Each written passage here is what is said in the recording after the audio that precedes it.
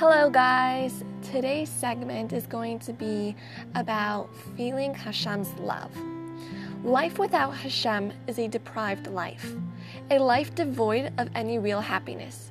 If we would only know who Hashem is and how much He loves us and wants us to get close to Him, we would be running to Him. We all need love in this world, and Baruch Hashem, we automatically have that love from Hashem. When any person is suffering, Hashem is suffering too.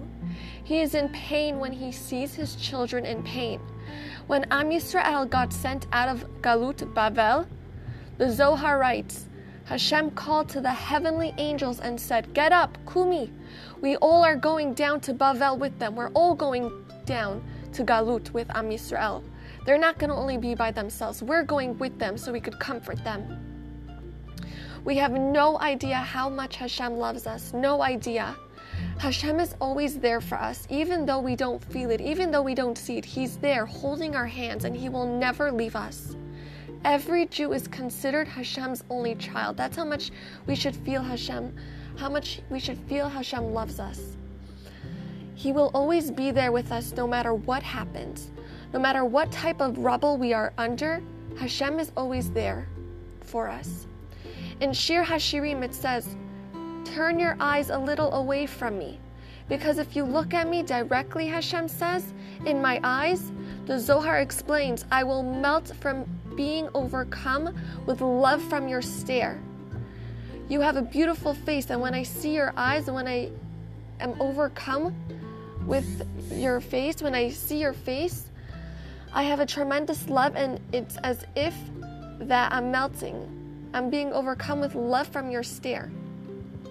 I want to see your beautiful face, Hashem says.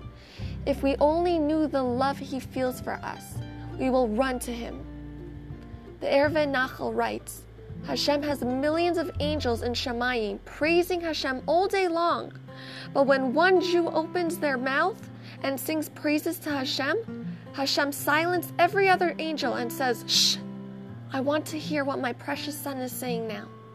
No matter how far a person has strayed, Hashem still loves them and is waiting for His child to come back to Him, hoping for the day of return. Hashem is standing and waiting. "I can't wait till the day you come back to me," He says. People are down on themselves and gets discouraged to come back to Hashem because they feel ashamed. What if Hashem doesn't want me anymore, they think? If He doesn't love me anymore, if He's angry at me and upset at me, I've turned away from Him, I didn't do His commandments. That is the Yetzer Hara talking, the evil inclination. Hashem is waiting for you with open arms, Kaviyachol. Hashem never gives up on you. Don't ever give up on Hashem. He's waiting for you and He loves you. You need to feel His love.